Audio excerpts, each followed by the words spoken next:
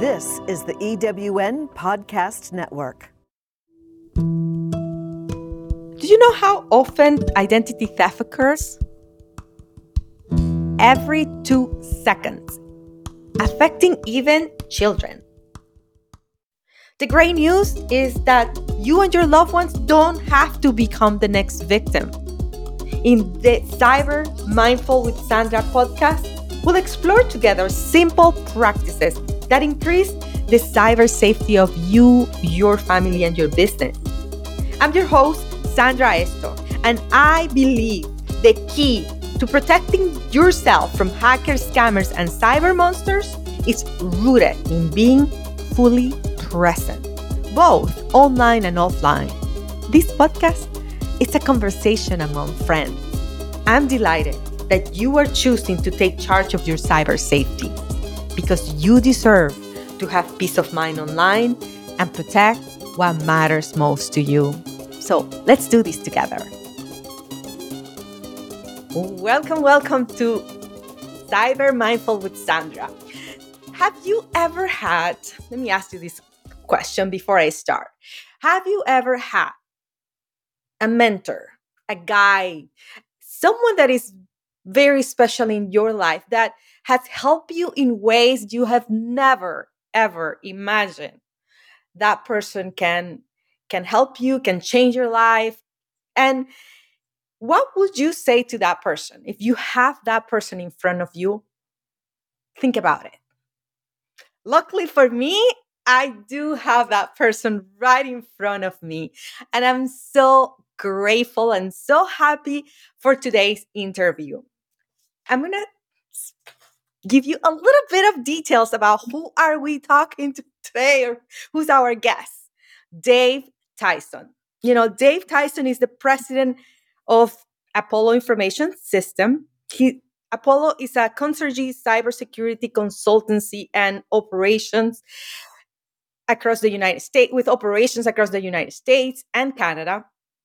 Dave has over 30 years of experience in cybersecurity, but also on the physical side of security. And we're going to talk about that. You're not going to believe what's been Dave. Anyway, he has held so many leadership positions. He has fought, battled, organized crime and nation state attackers. And if you don't know what that means, don't miss my episode about who are the cyber monsters, so you will learn exactly what are we talking about there. And, you know, with all that, it has prepared Dave to really have a completely view of what security means, not just on the cyber side, but also on the physical side. And that is such a special skill set. And, you know, Dave has been the chief information security officer for large organizations. He was the chief security officer for the host city of the 2010 Winter Olympics. And I want to ask about that with Dave. I mean, I can go on and on and on of all the accomplishments and all the things that Dave Tyson has done for the industry. And that for me, personally, how he has changed my life. Dave has been my mentor. He has been my boss. He's my friend. And he is one person that I admire and really get inspired to do the work that I do every day in cybersecurity. So thank you, Dave. Thank you very much, Sandra. Very show. kind words. And I applaud your efforts here. I think this is really, really good to help people understand how to protect themselves in this dynamic world we live in today. And I agree with you 100% about mentors. I've had a few really great ones in my life. And you never can outgrow a mentor. I have mentors now myself. Yes, we do. Now, Dave, let's start with your story. So tell us a little bit about how did you get into physical security and cybersecurity and all security related. Yeah, it's kind of a funny story. I mean, I grew up in Vancouver, up in Canada, And I was working out of high school. I had a couple of black belts, and so I started working in bodyguarding for movie stars and rock stars. And that was really cool when you're 20 years old and traveling around with people. Mm-hmm. But eventually, I had to get a real job, and so eventually, I ended up as a security guard, guarding holes in the ground and watching concrete dry and doing all the yeoman's work that has to be done. And after about 15 years of that, it seemed Uh-huh. like this whole cyber thing was coming along, and I didn't know what spam was or any of the things that we all face every single day. And in 1999, I got an opportunity to get my toe in the door, and I didn't have a technology degree. I still don't. But I got the opportunity to work with a company that got acquired by IBM. And I just asked a tremendous number of questions of people smarter than me about this technology. And really what I had to do, and I think that this serves a lot of people, is translate all that technical mumbo jumbo into plain English words. And I've been on a mission since then to try to demystify some of this. And so, that was really how I got into it. I learned and eventually ended up, coming to the United States. I got an opportunity to go work at eBay for a mentor. And we fought organized crime and dealing with, Russian gangs and Romanian gangs, and dealt with some Chinese folks, and just really learned a lot about the battles that are fought every day, and how little the average person really gets visibility to that. And so that's really been my journey, is to move from the security officer making $7 an hour and all the polyester you can wear, all the way up to, fighting organized crime for folks like, Nike and the power companies and SC Johnson, where you and I work together. Yes, exactly. Now, that's such a good point, Dave. And I love, few things that you just said there, translating all the technical jargon. And we both have that in common. Sometimes because of these big words, we don't think that they can happen to us, or just like, when you go to the doctor and the doctor is talking to you in words that you have no idea what they mean. And it just relates to our body. It's in the same way, those big words in the technical world that relate to our safety are important to know. And thank you for providing that kind of clarity and guidance. I mean, yes, some of these terms are important to know, but more importantly is to know how they can affect people. And I want to ask you, so with your battlings with cybercrime, and you share, with the companies that you work for, could you share some of those stories with us? So we would love to know more. Some of those things are like, I guess, the not necessarily related to a specific company, but the one that I like to tell all the time is where from my executive protection days, I had some guys that I used to work with, and they had a big shot CEO who was worried about himself and his family being targeted physically. And so his team came to me and said, well, you understand our job. So how, we've scrubbed this CEO's home address, all his information from anywhere on the internet. So there should be no way to find him at his home. And we'd like you to see if that's true. And could you test that? And so I said, sure. How long do we have? And they said, well, how about 3 weeks? I said, okay, that sounds good. So now his house turned out to be about 3 hours drive from where I lived. And so I was there 4 hours later after the request. And here's how it happened. Now, this is a few years ago for context, but what we did was, on the front of the Wall Street Journal, or from the finance section, it showed him ringing the bell and his family was there. And so it listed who they were. And you can't scrub that from the internet, because once it's on the internet, it's there forever. And so we were able to see that he had a teenage daughter. And from that, we could create a Facebook profile, and we just took the picture uh, of a young lad who had grown in popularity in social media, who worked at Walmart. He was a good-looking young guy, and so we created a Facebook profile for him, and then sent her a friend request. And it just so happens that she immediately connected because he was popular and good-looking. And then her settings were set to Mm-hmm. share her photos with anybody she connected with. And then we were able to take pictures Okay. from her backyard birthday party. And there's a way in which that a lot of people may not know that cameras will embed the physical location, the latitude and longitude of where the picture was taken. And in many cases, even if you turn off location services, the camera itself will still embed that data. And so we overlaid those pictures on a Google Maps, and we had the address of where the picture was taken, which was their backyard. And so within an hour, we were able to figure out where this family was and able to get there and knock on the door, which caused them great amounts of distress since they'd spent $200,000 already removing his name from everything. And I think it underlies the basic Yeah, of course. problem, especially with apps, in do you know what you're giving away? Um, I always say, most Absolutely. people wouldn't go down a dark alley to buy a watch out of the trunk of a car from a guy in a big gray overcoat, but they'll click on any link or download any app and give away their permissions.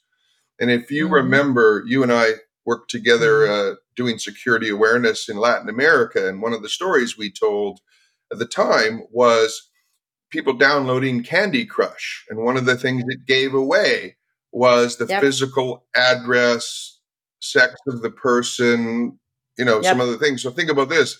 Think you're a single mom in a park with your baby, and Candy Crush is giving away all of that information effectively. And so I think that's the takeaway from this is Absolutely. understand how the technology you use puts you at risk and what you're choosing to give away. Yep. Absolutely. And I think that's the key word, Dave, choosing, because sometimes when you know that you have that choice, I mean, and now technology has evolved to a point where you actually can take away the permission for your camera to even have location services. Before it was not an option, but now, whether you have an iPhone or an Android, you can just go to that setting and just remove that location services for the camera itself.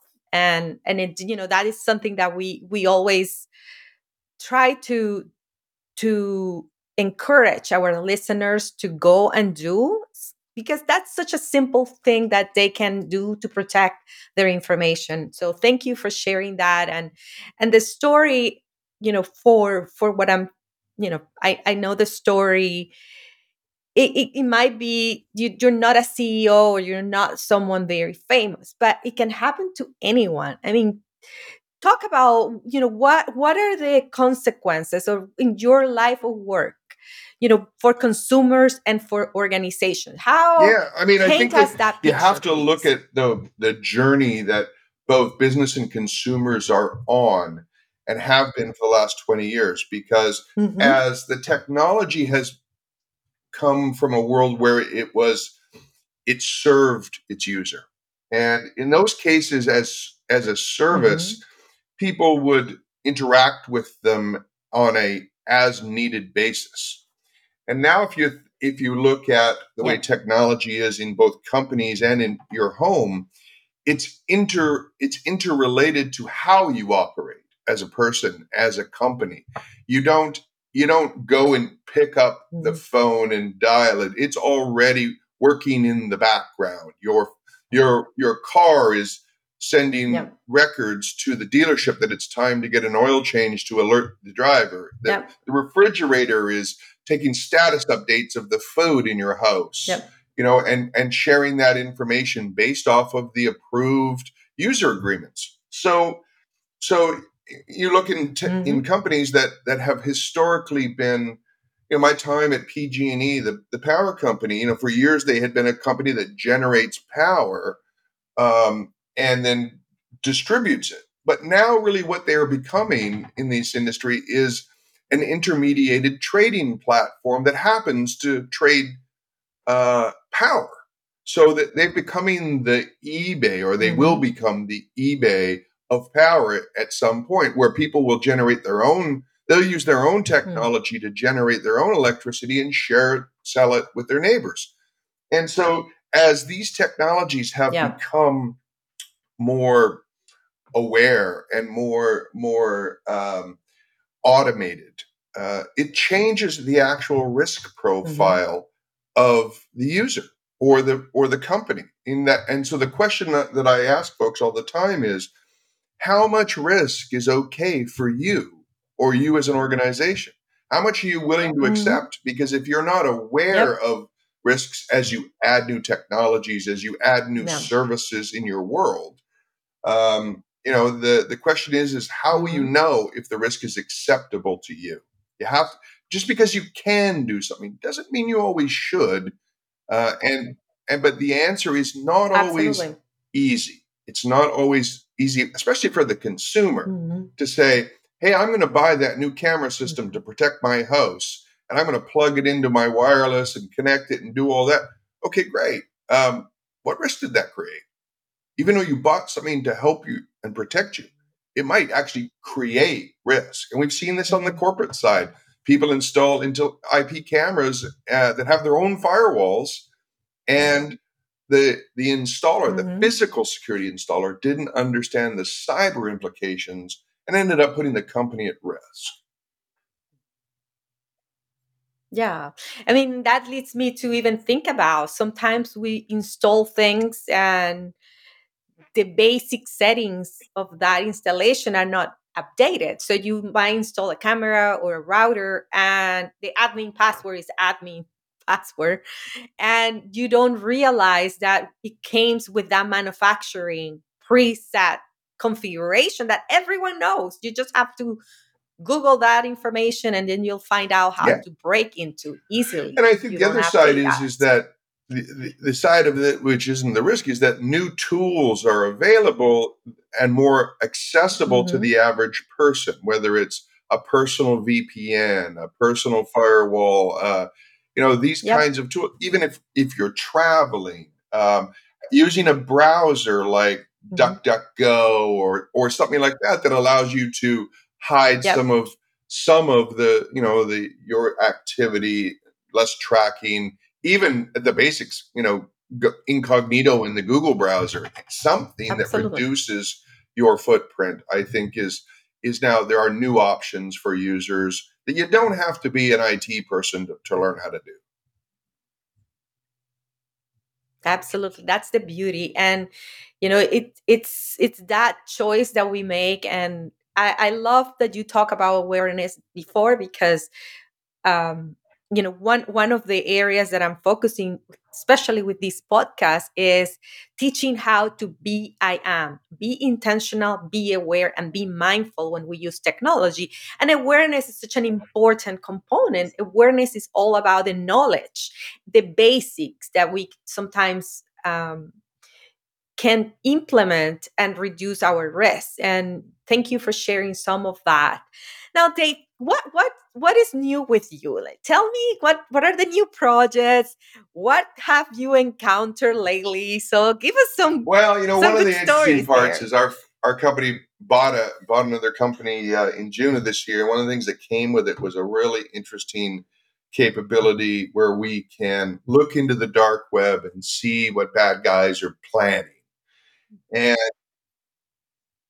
So tell us about what is the dark web for those all that don't right, know. good. And I haven't done that episode So yet, if you just a think little about what bit. we call the internet, which is just a massive connection of computers all over the world, there's only about 3 or 4% of it that the average user can get to. So if you're using your Google browser and your regular PC, you actually can only get to 3 or 4% of the entire internet.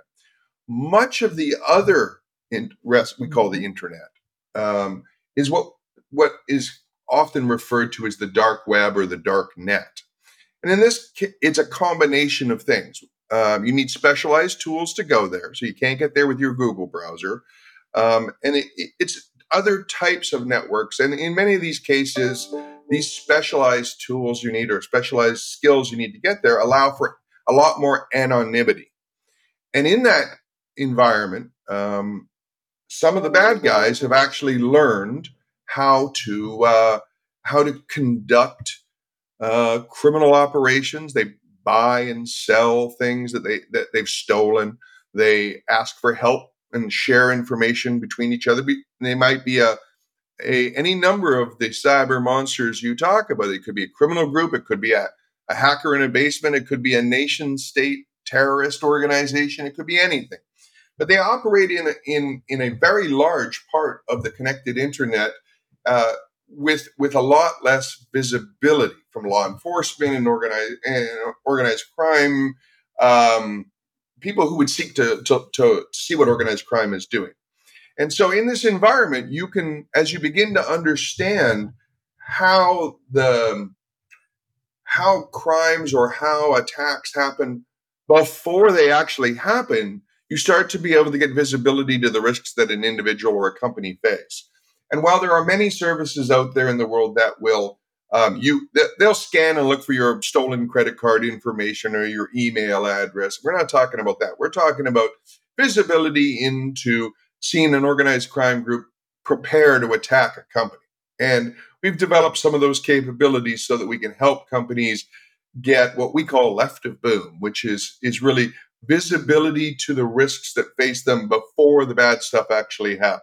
And so as a security professional for as many years, you and I both know that one of the biggest challenges we face is trying to stop things from happening, because after it happens and you're struggling to deal with whether it's your identity's been stolen or your company's been hacked, whether your small business has been ransomware, we call that you don't want to fight in your own house.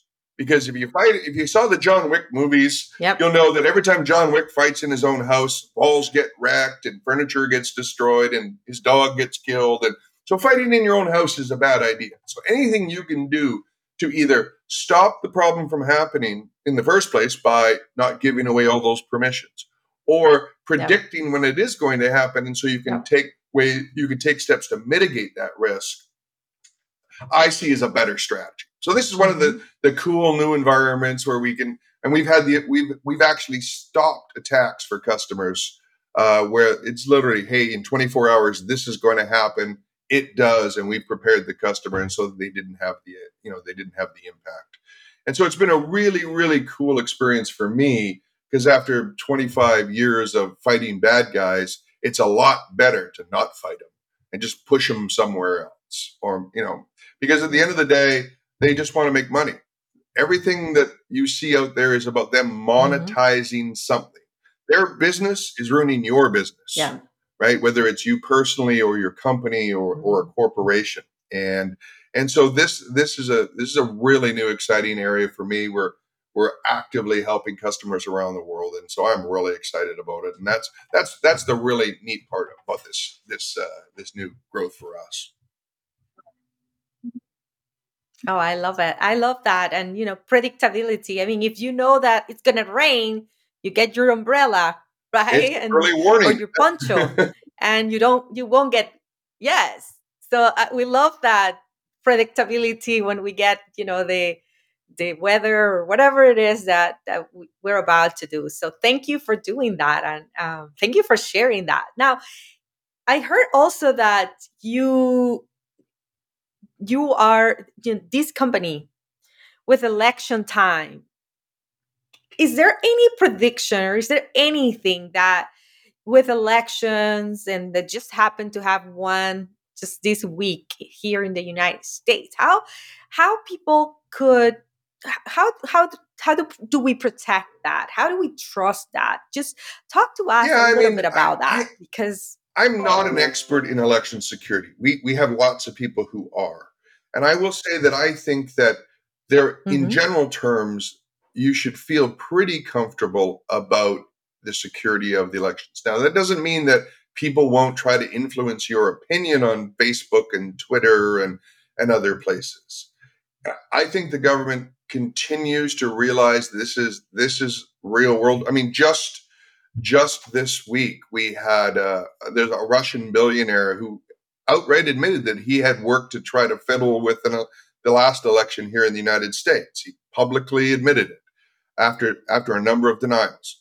So we know this stuff is happening. We see efforts, we see campaigns. Facebook has a huge team of people who are constantly looking for these types of influence campaigns going on. And for me, I think the biggest risk, besides the concern that people have, and I don't know how much it is politics, but the concern whether the security of the election itself, the machines and the process and the spoiled ballots and all of that. I think that in general terms, that is less of a concern for me. And we help very much in those areas. I think the bigger concern is just the relationship online between influence and we've seen a lot of evidence and a lot of views purported that influence campaigns, whether they be on social media or through other groups, play a large role in how people think about the issues. Yeah. I mean, certainly there's a lot of energy. If you look at other countries around the world, I mean, none of them have the kind of news cycle and influence cycle that the American election system has. In Canada, the election cycle is 3 weeks, right? It's not it's not a sort of almost constant like it is here. So, I think that in general terms, given the environment that we operate in, we should feel fairly comfortable about it. Not saying there are not people who try to fiddle with it from countries around the world for their own means. They absolutely happen. But I don't think that should deter anybody from wanting to vote or having some level of confidence. There will always be issues. We just saw in Florida about how some machines didn't work and they wanted to extend the voting time. And that was a technological failure, as I understand it. Technology is not perfect, but the level of assurance that goes into these, the voting process is very high. It has to stand a high level of scrutiny. So like any sort of court proceeding and all those kinds of things there's a lot of work that goes into making sure that you can prove the validity of the results. So, but in general terms, I think that it's important. We need to have our eyes on it. But I think in general terms, I don't feel too bad about what I've seen. Well, thank you. Thank you for sharing your perspective. Now, from into 2022, what in your perspective are the biggest threats that whether a mom, a consumer, with a family, kids, teenagers, or, elder parents versus a company or a government or a school, what are the biggest threats that both, whether it's an organization or an individual, there's a couple of things could that I face think are really important, from your perspective? Sandra. I mean, first is understanding the trends, right? So when you look at ransomware, that's a sexy topic that everybody talks about. But many people would be surprised to find out it's actually not the number one cybercrime that goes on anymore. Business email compromise or compromise of people by email is actually more loss worldwide than ransomware these days. And why that's important is because when you start to look at trends and how technology is abused by bad guys, by these monsters, it's important to know what they're doing and how they're trying to compromise people so that you can be aware of what you have to do to protect yourself. So if you go look at 2020 as an example, there was about $1 trillion worth of losses worldwide. So like 1.3% roughly of global GDP. So if you go back and trend from 2010 now out to 2030, that trend line will get us to about 3.5% of global GDP. So that's the economic impact effectively of having a COVID every year. The economic impact to our economy worldwide of having COVID every year going forward. So in thinking about companies' ability to have there being jobs available and people consuming things and having the kind of financial stability that we all want as individuals and having the jobs at companies. We need to take this stuff more seriously than ever. I think, as far as individuals go, um, you may not be necessarily as targeted, depending on who you are, more targeted than you are today, because the targeting is pretty broad. But just the sheer velocity and the Mm-hmm. effectiveness of it, that link that you get that looks like it's coming from UPS today, and you pick, oh, maybe that's Yeah. not right. Mm-hmm. I better go check on that. Might be 10 times better 5 years from now. So the effectiveness of it, the number of people that can get impacted will probably go up. And so that's the thing. You have to be aware of these things. But when you see the global economic impact, especially out in countries where maybe the infrastructure not as good, we're seeing a lot of attacks in Europe right now on the railway systems Mm-hmm. and other things. So as the bad guys figure out ways to monetize their actions against Yep. either people or companies, it's going to get worse. And let me just speak for a second about kids, because we've seen some pretty awful trends over the years of what people have done, where they've taken control of kids' cameras and taken pictures, and some kids have had really detrimental outcomes. So doing the basics are really critical, making sure that those kids are protected with the technology they use, and that those cameras are blocked, Yeah. so that unless they're absolutely needed to be used, making sure that people aren't sharing things they shouldn't, that there's some level of control, having privacy controls turned on in Yeah. social media, all of these kinds of things, whether you're a company or you are an individual. These are all things you can do to prevent these attacks or these losses. And we see years and years and years of evidence of whether it's in the physical world, where predators come after kids that they identify on social media, which has been going on a long time, but we have more tools than we've ever had in this Mm-hmm. space, right through to companies being abused by criminals. Absolutely. And, that's such an important topic, Dave. And I think for parents listening right now, the early you start the conversation and have family family discussions about cyber safety, cyber security, and really giving your kids the basic tools like you talk about, so they can be prepared when they get to interact and when they get to have a Facebook or an Instagram or Snapchat profile, so they can identify when someone that's not real. Because you talk about this analogy, and I love it, like the skepticism or the fear that we can feel if we're walking by a dark alley, so much different than when you go online. You don't have that um, physical Right. sensation. Danger is here, and that's the skill, and that's be intentional, be aware, and be mindful online can give you, to develop that second nature instinct One of the guys who online. worked my team at eBay wrote a paper back in the day, and it was basically about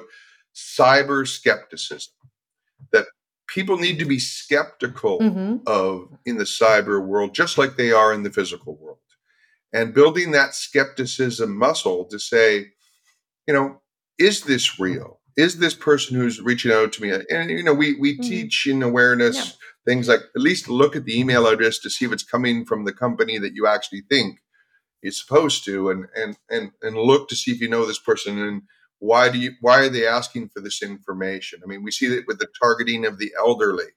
The Yeah. reason why they target the elderly disproportionately is Yep. because they don't necessarily have the same familiarity as others. And so anything we can do to make it easy, as a simple example, with my mother, she's 93 years old, and we didn't want her having to go on Facebook and deal with all these kinds of things. People had tried to victimize her already. So we bought her a system where families could direct communicate with her, share pictures, do all of that, but it's a closed system. Nobody can anonymously connect to her. And you can do it from anywhere in the world. Hmm. And this creates a huge amount of assurance around that channel. She doesn't have a cell phone anymore, but that channel of communication is wide open, rich, and safe.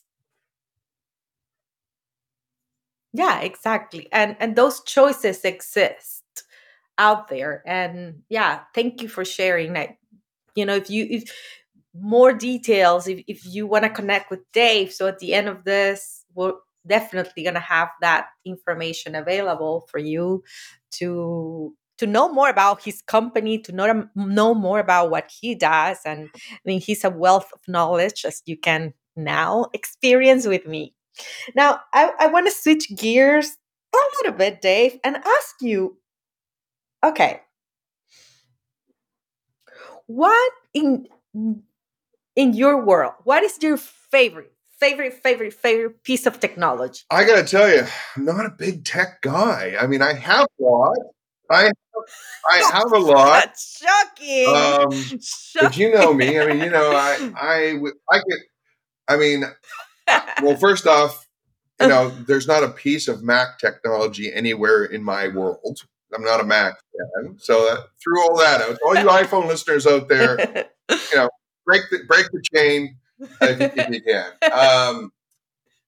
I mean, certainly the tech that I do use is convenience based, like most people. So, the app that will allow me to Uh-huh. start my hot tub while I'm landing at the airport, so it's hot when I get home because my back's sore or whatever. I mean, that kind of stuff I like, but my hobbies are more physical. They're restoring old cars, or I'm trying to learn how to make Yeah. knives because I'm obsessed with this TV show where they make knives all the time and Forging in Fire and that kind of thing. So, I don't have, I'm literally rather going back to the Stone Ages myself because I'd rather spend more time, building things for my grandkids than worrying about what's happening online.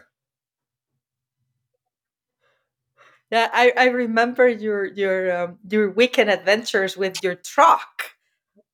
That's where you My spend the name's Dave majority of Tyson, your and I time, have a problem right? with Building trucks. that truck. I have four, and they're all one's in the restoration shop, one's in pieces in my garage, one's in pieces in my driveway, and the other one is in Canada where I go four wheeling. So, we build these off road trucks, and they're fantastic. It's a great outlet, but I don't get enough free time to really use them right. My wife has a few parking stalls she'd like to get back. Let's just say that. We all do. We all wives do that.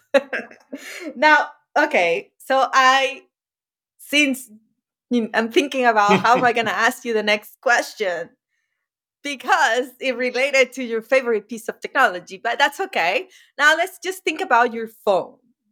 Even though, it might not be your favorite piece of technology out there, but what I want you to think about, Dave, Hmm. you picture your phone right now for me. And you tell me, what are the three things that you are most grateful for Absolutely. when you use that phone I'm grateful and very why? much for the experiences that it can create to allow me to live life, better. So I like music.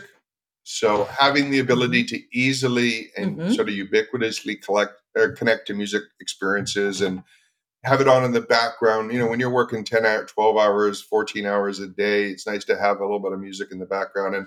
And so I have a number of those options. So that's really important to me. I think that obviously the security tools that allow me to feel like I have some level of safety and that I can Yeah. also be able to ensure that my family is safe. Those kinds of tools, whether it's security cameras or cybersecurity tools like firewalls or other types of things. Obviously, I'm a big fan of those. No surprise there. And other than that, it for me, it's really No. it's a little hobby stuff. Like I'm a Manchester United soccer fan, so I follow all those apps. I follow the progress. Our company has our own fantasy football league, so I have an app for that we can connect to people. But it's really about the experience that it gives you. I actually went out and bought Exactly. a bigger phone. Well, granted, I'm older now, but so I don't see. But I bought one that's much wider. It's a double-sized phone, and so I don't have to Uh-huh. carry a tablet anymore. Uh-huh. So that's Yeah. the benefit of the innovation in those areas allows me to be able to Yeah. reduce the unnecessary technology in my life, because a lot of people have 3, 4, 5 devices depending on what they use them for, and that's just more complication. The more things you have to secure, the more things you have to be concerned about. Like, I still haven't figured out why my toothbrush needs a Bluetooth connection. I really can't figure that out. But it has one, and I'm not sure why. Um, so, Your cavities is I stuck don't into, know. So a lot I of don't these know types of either. things with the phone is, I'm very grateful for what it does, what it delivers. And it's the hard part Yeah. is the amount of effort it takes to ensure that you're taking all the right steps. Even you and I, Sandra, it's a constant challenge. And it's anything we can do to enable the average person to try to figure this stuff out, at least make the effort to not just click on that I agree button the next time you download an app onto your phone. Yeah. That's progress. Absolutely. Now, just the final question, Dave. Is there anything that I did not ask you that you're dying to tell us or to ask, that I didn't ask you, but you would love to answer for us? You know, Or what will be the I last piece think of that advice? that two things. So first off, from the business side of the house, we've seen a tremendous trend you've seen it in the media, you've seen it in the court cases these days, that executives are starting to become personally liable. You see regulatory agencies, court cases where they're Mhm. suing executive directors, board members, CEOs personally, not and having them not Mhm. protected by their directors and officers insurance, or by what we call the corporate veil, the protection that the corporation offers. And so executives really need to start paying attention to this, because before, senior execs um, could delegate the responsibility for making sure your cybersecurity is right, and that was okay 20 years ago. But in a world Mhm. where the cost of failure is your business is going to go under, you're going to have to lay off Mm. all of your employees, and people could get hurt or worse. Now that these technologies are interconnected, Yeah. we see physical damage that can happen and loss of life by a cyber attack. And so I think we've reached the tipping point Mhm. from a corporate perspective, that companies need to start taking this seriously, and people need to take individual responsibility. It's not somebody else's, right to the board level. Because if a board member Mhm. loses a house because they got sued, and we've seen 3 cases this year where board members have been sued personally, Wow. um, for failure to have the right risk monitoring in place, I think that's a real change. We saw a watershed Yeah. case, a criminal case, Absolutely. where a chief security officer of a publicly traded company has been convicted in criminal court for failure to disclose. Now, I happen to know the guy, and I'm pretty sure that he's done his job, but that the court felt otherwise. And so we're seeing a lot of Yeah. trends that are happening, and government is getting more involved. On the individual front, I think it's more of the same and faster. So the importance, that it's really time to really take personal responsibility for you and your family's technology, and the safety of how it's used and how it shares your information. Whether it's the technology in your home, just do one little exercise for me, and you will have, I think it will. Just go around the house and map out every device that connects to the internet or through Bluetooth or something like that in your house, and write it all down on one picture, and just ask yourself, am I confident that all of these things are connected in a secure way, and they don't have default passwords, that kind of thing, and that I'm confident that it's not putting me or my family at risk. And if the answer is yes, then great. If the answer is I'm not sure, get some help. Get somebody to help you to make sure.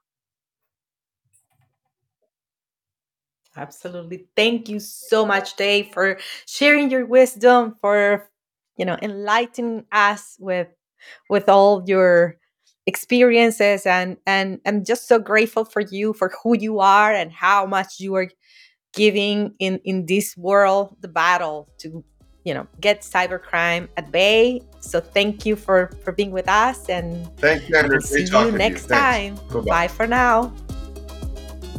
Thank you for listening. I'm so grateful for you today. So if you enjoyed this episode, please tag me in social media at Way to Protect. Again, it's way number 2 protect. And let me know if this episode has helped you. I would love to hear from you. And if you like to know more about me, check out my resources at my website, sandraestock.com. And remember, be intentional, be aware, and be mindful.